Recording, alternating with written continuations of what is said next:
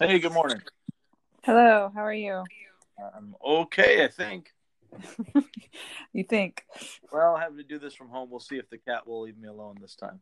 Well, cats don't make as much noise as dogs, so I No, but might the have cat you I up might on have you the beat. face. And dogs don't make as much noise as roofing crews above the study. That is very true, which is why you're at home.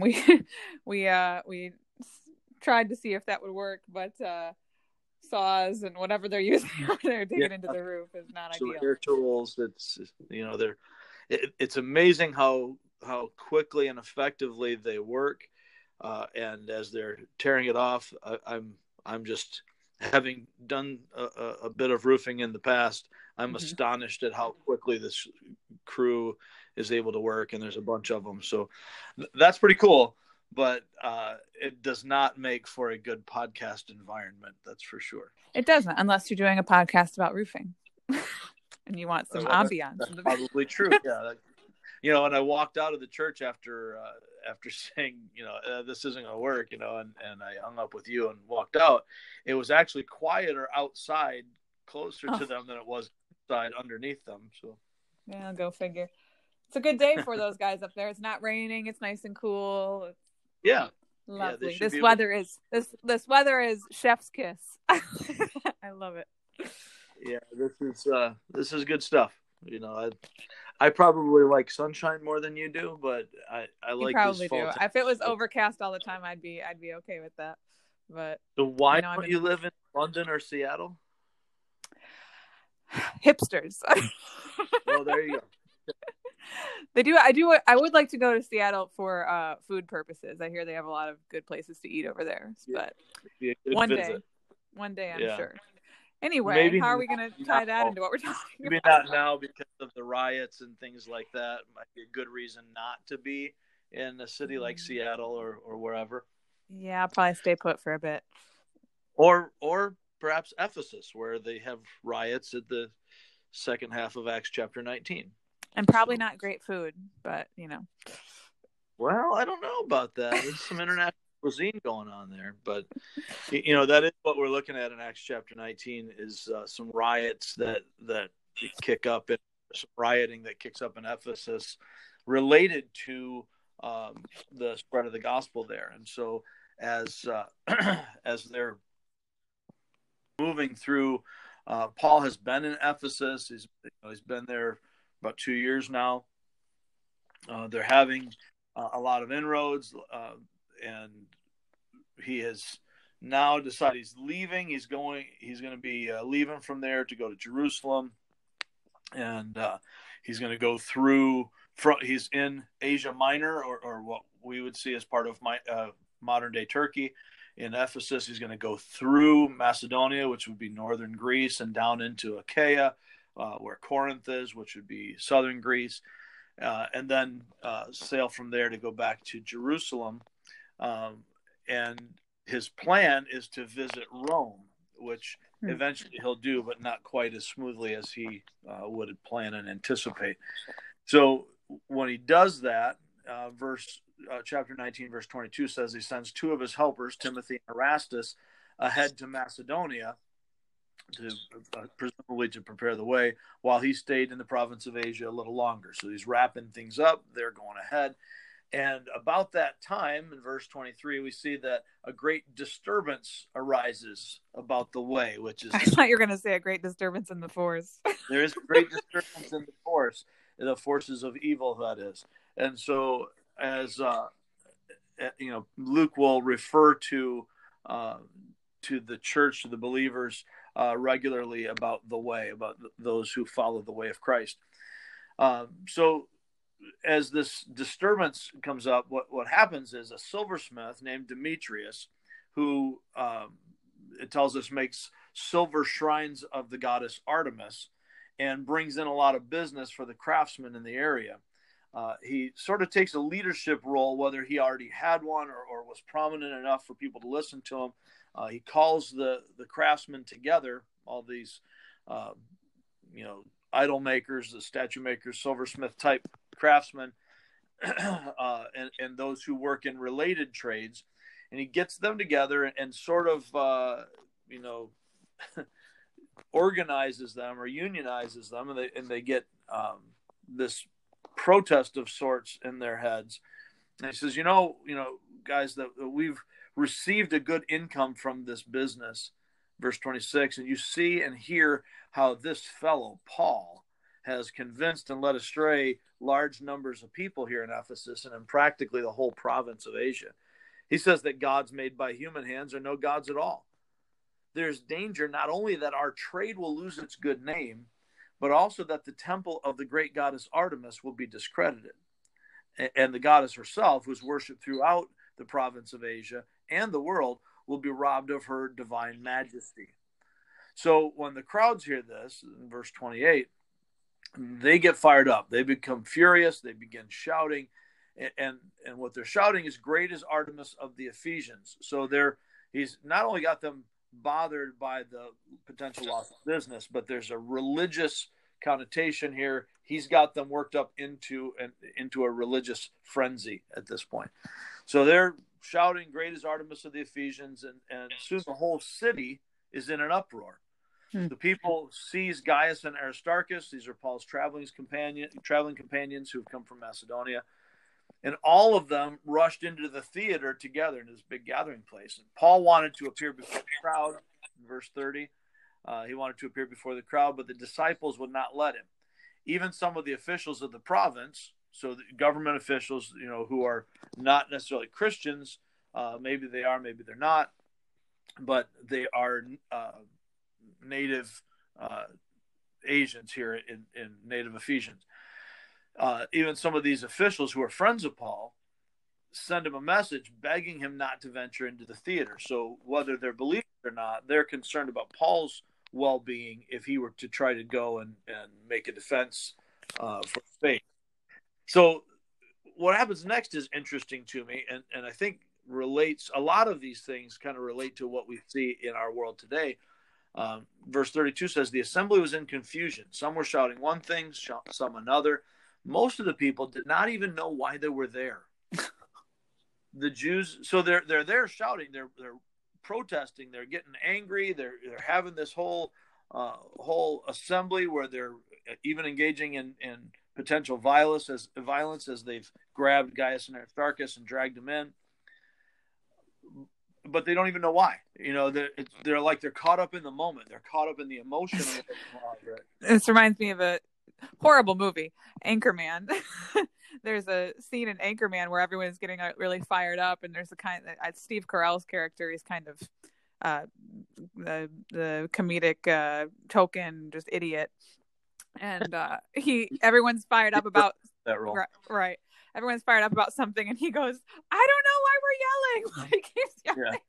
But he just gets caught up in the moment where everyone's mad and passionate about something, and he's just joining in and yelling for because of that. That sounds a lot like the things that we see in the news today. Yeah. There are folks who are sincerely passionate. There are folks who are disingenuously passionate. And there are a lot of folks who are just caught up in the moment, and they don't really know. I think you see this a lot with college and high school. You do, yeah. Who really want to, they want to have some bigger meaning in life. So they attach to whatever the current movement is. In every generation, we see these types of things, but they're not necessarily as completely committed to the movement as they are just to being a part of something. Yeah, right. And so that seems to be some of what happens here. There are folks that are caught up in the excitement of this assembly, of this gathering, but they don't even know what's going on. So they maybe are passionate about Artemis, or maybe not, but they don't realize even that Demetrius started this thing with the conversation with Paul. We see that a lot today, honestly, not to over contextualize this, but we see that a lot today where people will, a movement will begin related to a particular incident, and it gains some steam and people pick up, but they don't even really know the history of that particular movement. And so It could be a challenge to be able to have cohesive vision and thought when there's more emotion than action. So anyway, in verse 33, the Jews in the crowd, now that does not appear to be believers, not same believers, but the Jews, generally speaking, in Acts, when he just mentions Jews talking about unbelievers, they put Alexander, they shout an instruction. So apparently Alexander is there to try and make defense. So he motions for silence in order to speak a word of defense before the people, because Paul, even though his whole being is wrapped up in Christ, those who are of Ephesus, these Gentiles, are going to lump all these Jews together, right? So they're going to be angry with the Jews over things that relate to Christ, not even recognizing the difference between them. So before he can even get a word out, they realize he's a Jew, and they all shout in unison. It says, for about 2 hours, great is Artemis of the Ephesians. So it just keeps building, and that's kind of the climax here. Is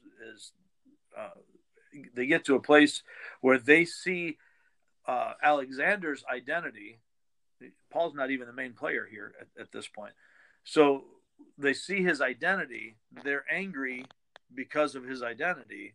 They shout in unison for about 2 hours, great is Artemis of the Ephesians.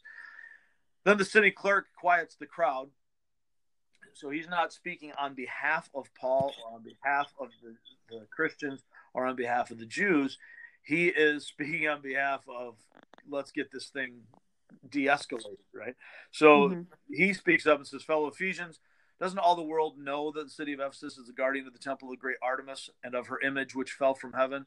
Therefore, since these facts are undeniable, which always strikes me as interesting, that they find it an undeniable fact that the image of Artemis fell from heaven and the whole world worships her as a goddess, which we see a lot today. We have very highly disputed facts, I'm using little air quotes right now, that are portrayed as absolutely undeniable. Nobody can argue with this. Nobody disputes it. Believe the science and all that kind of stuff, even though there's great disagreement, even among secular analysts of things, about a number of situations. Anyway, these facts are undeniable. You really ought to calm down and not do anything rash.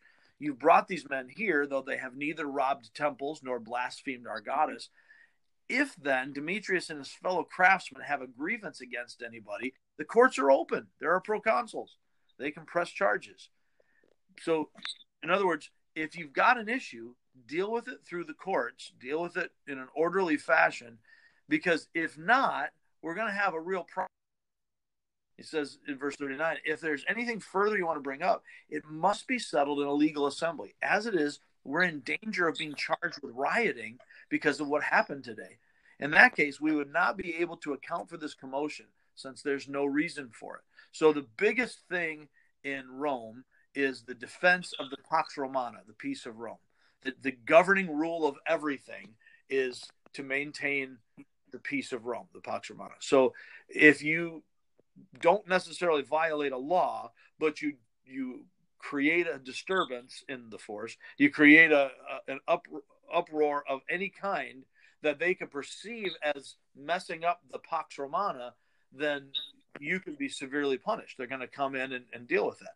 Well, one of the big things that Rome did was to allow a certain amount of self-government as sort of like vassal states underneath Rome's empire.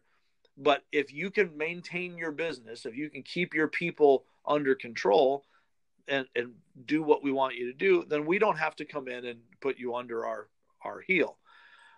Everybody gets along fine, and that's great. So the city clerk, the leaders here in Ephesus, are concerned that, hey, if you just don't stir it, like a vat of slurried manure, if you don't stir it, it don't stink. So we're going to not mess things up here and get Rome involved. So if you got a problem, chill out and deal with it in the courts. But one way or another, the key element that we can see, and I think this is the main reason that Luke includes it in the text, is Paul's not even doing anything here, right? He's a bystander. But this happens because of what we saw in the passage before, that wherever the gospel is preached, there is a radical change. And so we had just seen the sorcerers be willing to give up 50,000 drachmas worth of scrolls, which is a huge amount of money, considering that a drachma was about a day's wages. So 50,000 drachmas worth of their sorcery scrolls, they burned in public in an act of repentance toward the Lord. So where the person of Christ is preached and the Spirit of Christ is present, then the life of Christ is manifest in such a way that radical repentance and change takes place. That happening then has an impact on the society, the culture, even the industry around that is so rooted in godlessness, in pagan goddess worship, like Artemis here. So ultimately, no matter what situation you're in, whether it's today in Ephesus or even before you see these impacts, there's a reason why the church starts in Acts chapter 2. Peter preaches in Acts chapter 3, and by Acts chapter 4, Peter and John are in jail. And in chapter 5, they're in jail again. And we see this going on and on. There is an inherent, constant conflict or tension. I think conflict is probably the better word for it, between the gospel of Christ and the culture going on all around us. And we need to be aware of that. And we need to be aware of that today, too. Absolutely. So we will stop there because, surprise, surprise, we're over. But we will talk more about this. You will talk more about this on Sunday. Yeah. I was looking at the timer on my little phone device here, and we're over a lot. So sorry about that. It's all good. We spent a few minutes talking about Seattle. So, and roofing. And roofing. So yeah, we'll talk more about this on Sunday in your sermon, and feel free to, if you're not in the area, check that out online on our Real Life Facebook page or on YouTube. If you are in the area, stop by. Our service is at 10:04 a.m. And then we will talk more about it on Tuesday of next week. So that's all I have. And the state of Michigan we still are dealing with the virus as always. So masks are required by the state and social distancing. So we are limited in our space, but we are not at a place yet where that is impacting distancing. So come on by and be smart about how you handle yourself. Yes, sir. All right. We will stop there for today. Thank you guys for listening, and we will catch you later.